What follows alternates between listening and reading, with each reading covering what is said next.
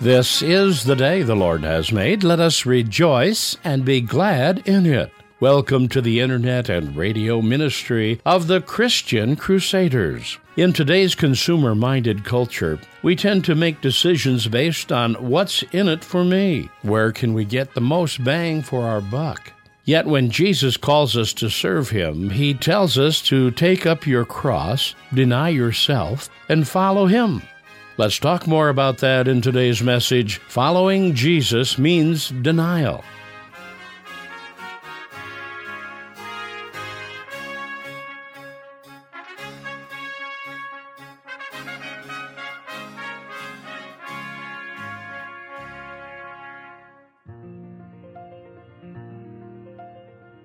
If someone were to ask you what's involved with being a follower of Jesus Christ, what would you say? I invite you to stay with us and find out how Jesus answers that question. We begin in the name of the Father, the Son, and the Holy Spirit. Amen. Let's begin with prayer.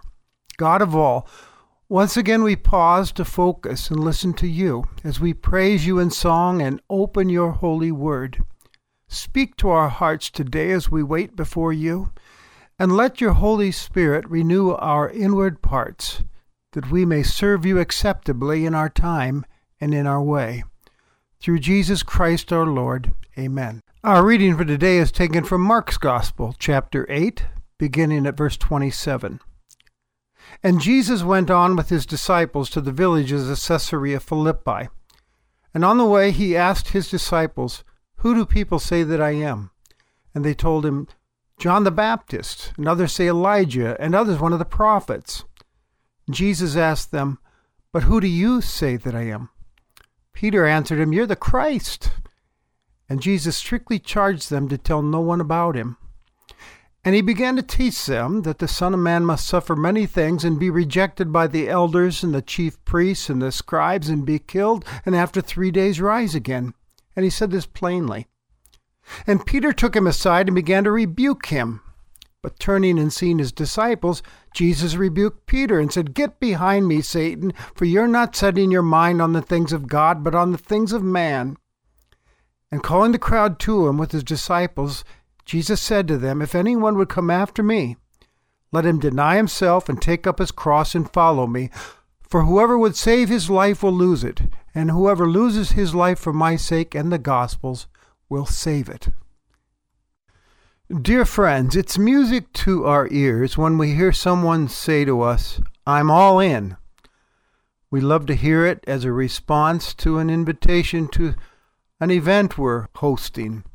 Someone says, "I'll participate, I'm all in." Or if you're a leader at work, we love to hear that response from our employees about a project that our team has been given. Or if you've coached in athletics, that's what you love to hear and see from your players. "I'm all in, coach, 100%. Pastors love to hear it from their parishioners when they approach them to take on a mission project or teach a class. "I'm all in, pastor." Or a spouse hearing it from the other regarding their marriage. "Darling, I'm all in. Living life with you no matter what. I'm with it. I'm with you."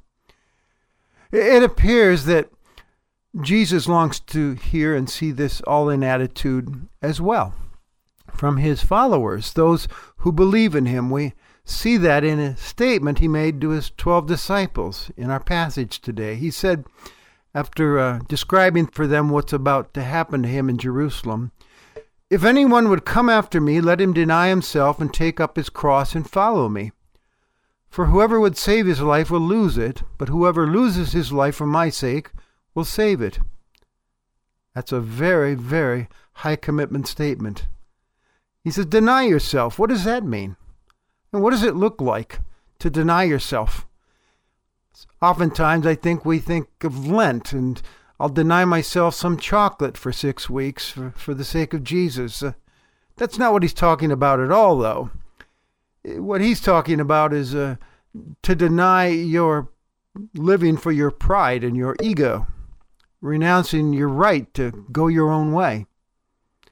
It's giving up your need to be in control and putting Christ behind the steering wheel. It's surrendering your self-determination and replacing it with Christ determination. It's putting your self-centered mindset aside, which seems to rule over us so easily, and to begin to realize that it's not about me. I have to tell myself that a lot. It's not about you, Steve. He says, take up your cross. Well, we know the cross was a cruel instrument of execution, representing suffering and death back in those days. It's what Jesus died upon, as he died for our sins, isn't it? We know that it was something that was horrific. And Jesus says, take up your cross? What does he mean by that?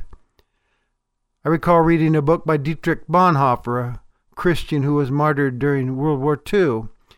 Wrote the book, The Cost of Discipleship. He said, when Christ calls a person to follow, he calls him to come and die.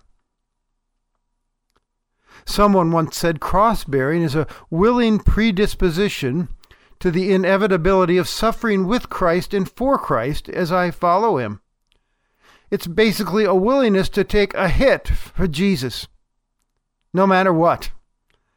A willingness to step up and speak up and stand up for him and his kingdom cause, even if it might be something that's uncomfortable, even if it might mean literally death. Here's a fact, folks. A cross will come our way as a direct result of our choice to serve Christ that way. The cross of loneliness might come your way as people shun you for being too religious, or the cross of ridicule as someone says to you, you believe in that stuff? I thought you were smarter than that.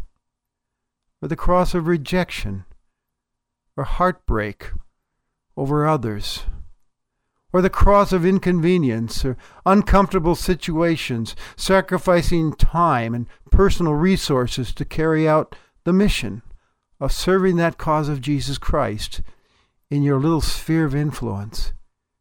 That cross is loving the unlovable who won't love you back sometimes. I'm reminded of a woman, friend of mine, Nancy, who takes care of an elderly woman who's a tough cookie. And she's hard on Nancy. Nancy doesn't get a penny for this, but she takes care of all of her daily needs. She's over there all the time, on call for her.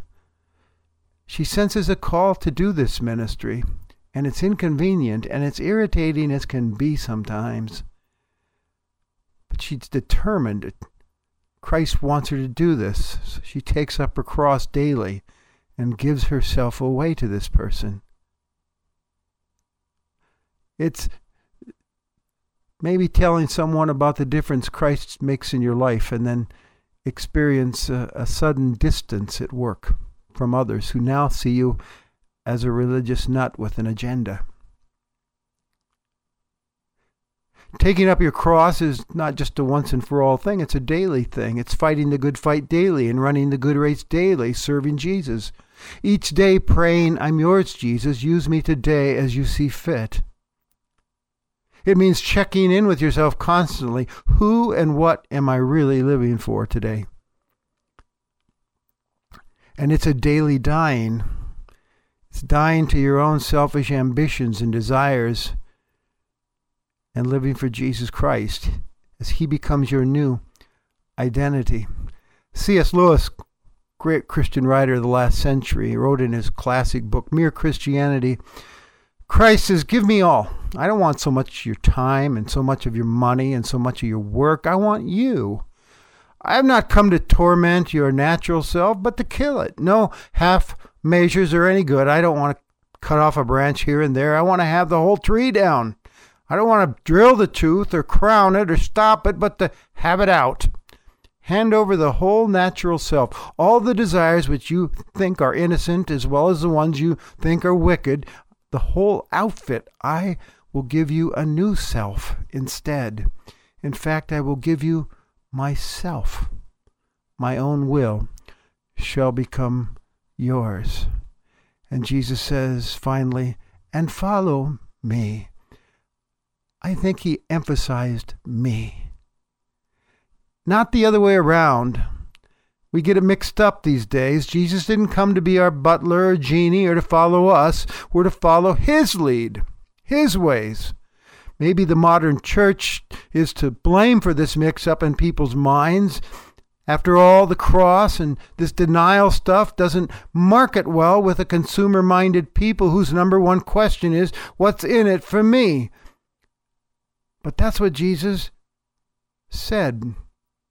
Follow me, the cross-bearer, the servant, the denier of self. And he says, anyone who saves his life will lose it, and whoever loses his life for my sake will save it. That's a promise. Whoever loses his life for my sake will save it, will have life abundant, a saved life, an eternal life, and an abundant, exciting life. You've seen the bumper sticker, he who dies with the most toys wins. Wrong! I saw another bumper sticker that says, he who dies with the most toys is dead. Life is found being all in for Jesus Christ. Now, I found that there are some things that hold people back from jumping all in with Jesus. And you probably know some of these things. There's the fear of giving up control of your life. Where will he lead me? This could be an uncomfortable thing, an inconvenient. What could happen to me? We want to be in control of our lives. It might be boring, but at least we know it's safe. Or there's the me, myself, and I factor. I want to live for me. Life is about me. Denial, cross, no way. Don't you know the song, Girls Just Want to Have Fun? I think that's asking too much, Jesus. It'll wreck my life and my dreams.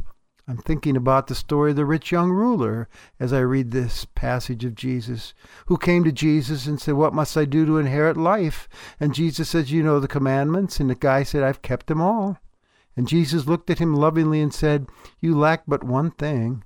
Go sell all that you have and give it to the poor and come and follow me. And what happened? The man walked away sad because he had very many possessions. Me, myself, and I. For many, it's a faith issue. Can I trust Jesus on this promise that losing life will lead to life, a saved life? Let me remind you, if you're wondering that, who's asking this? Who's making the ask to be all in? He says of himself, the Son of Man will suffer many things and be rejected and killed, and on the third day be raised. In fact, he must suffer many things. The Son of Man, Jesus talking about himself, his favorite title for himself. He's the Messiah, the one from God. Must suffer, must die. It's necessary. Your sins and mine must be covered over. The separation between God and humankind must be bridged. Sin must be paid for once and for all. There was a great suffering for that, as Jesus said at the cross, and there was wholehearted, mean-spirited rejection of Jesus, just as he said. And he died on that cross a miserable death to pay for your sin. In other words, Jesus was all in for you, and he still is, as he makes you this promise. And he also says in that statement, and I'll be raised. He rose again. Resurrection means everything is true that Jesus has said. God has put his stamp of approval upon him. He's the giver of life, the keeper of life. He knows what makes life work. He's the way, the truth, the life, now and forever. There's no one like him. And this risen Jesus Christ, folks, is still looking for all-in followers. So how about it? How about you? Would you say you're all in with Jesus? Now, I don't mean, well, I believe in him, or I've said yes to him in my heart, or I've prayed the prayer, or I'm counting on him, trusting in him at times. I go to church, I sing the songs, I say the creed. No, I mean, would your personal witness to others say you've jumped all in? That you're truly a follower, not just a fan of Jesus Christ? Jesus went on to say, after this passage I read, whoever is ashamed of me and of my words, of him will the Son of Man be ashamed when he comes in his glory on Judgment Day, and the glory of the Father and of holy angels. Are you telling others about Jesus and what he's done for you? or keeping your lips zipped for fear of turning people off and losing relationships, for fear of rocking the boat? How come? Would your behavior say you're all in? Obedience to doing life His way, even when it makes you stick out like a sore thumb, or makes you uncomfortable, or makes you feel like you're missing out on things? Or do you find yourself being more like the chameleon, just blending into the surroundings, going with the flow? Do you consider yourself on call 24/7 to serve Jesus, to be a shining light for Him wherever you are and whenever you're out there for Him? Are you set apart for Him, ready to go, willing to be inconvenienced, to made uncomfortable at any time for anyone? Is your giving sacrificial? And does it say to Jesus, Jesus, I'm all in? I love that bumper sticker. If you're a Christian, don't honk. Tithe. Any fool can honk. You see, these are the things that Jesus is talking about when He says, if any come after me, let him pick up his cross, deny himself, and follow me. And then of all things, He goes on to say, and that's where the real life is to be found. That's a promise, He says. He says that in the end, it's really not a sacrifice. It's life. And it's a wise move and a life-giving choice. As we wonder about the truth of that, I can't help but think of a married couple in my congregation. They're friends of mine. They recently stepped into the world of retirement. In fact, they took an early retirement, not because they could afford it, but because they felt called. Because there's no sitting around with these two. They spend half their year teaching and discipling orphaned children in a children's home in Honduras. And it's not easy by any means. It's terribly hot, and it's uncomfortable living. And they're using their own money to do this. But they're all in for Jesus and getting these kids connected to Him. And there's a joy that radiates from them as they come back and describe for us the kids and how they're coming along in their faith and their growth. And if you were to ask them, is it really worth it, as I have asked them, they smile and say, are you kidding? This is the life.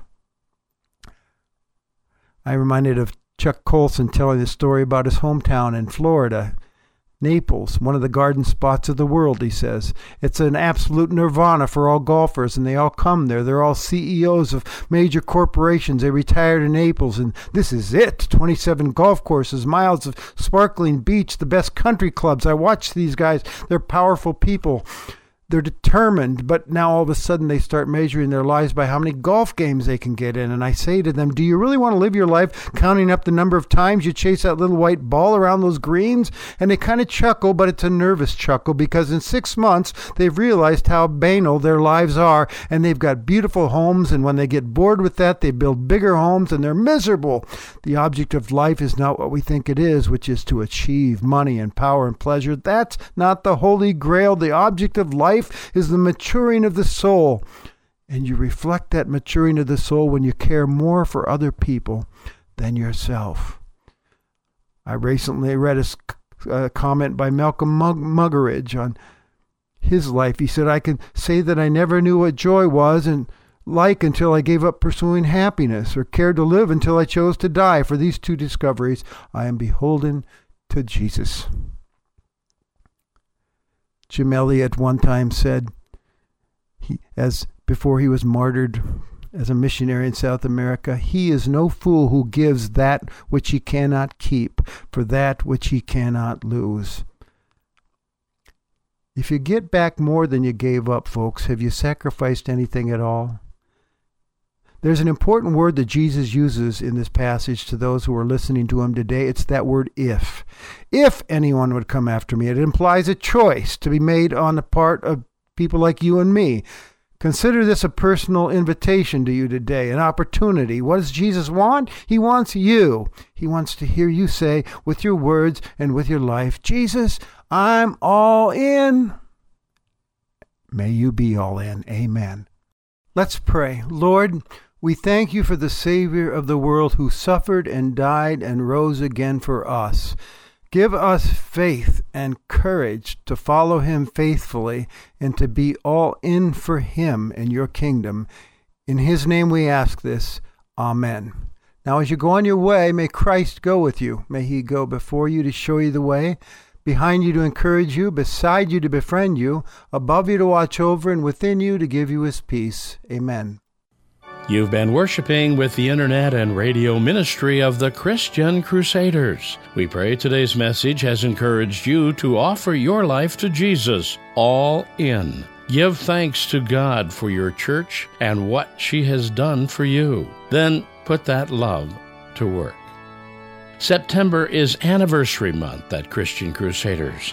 Our first broadcast was aired 82 years ago on September 6th in 1936, live from Trinity Lutheran Church in Waterloo, Iowa on WMT Radio. We now broadcast on 25 stations in 11 states across the nation, shortwave on the internet and on satellite, as well as Imani Radio in Kenya, South Africa, making us the 7th oldest continuous Sunday radio ministry in the United States. We're grateful to you, our listeners, for making this ministry possible with your prayers and financial support. We invite you to take a moment and visit us on the internet, where you'll find printed and audio copies of many of our messages, as well as prayer requests and other interesting and useful information for your faith walk. Visit us anytime at ChristianCrusaders.org. We are happy you chose to worship with us today, and we invite you to join us next Sunday on this station. Conducting our service was the Reverend Steve Kramer, Senior Pastor of Shepherd of the Valley Lutheran Church in Afton, Minnesota, and radio speaker on Christian Crusaders, now in its 83rd year of continuous Sunday worship broadcasting.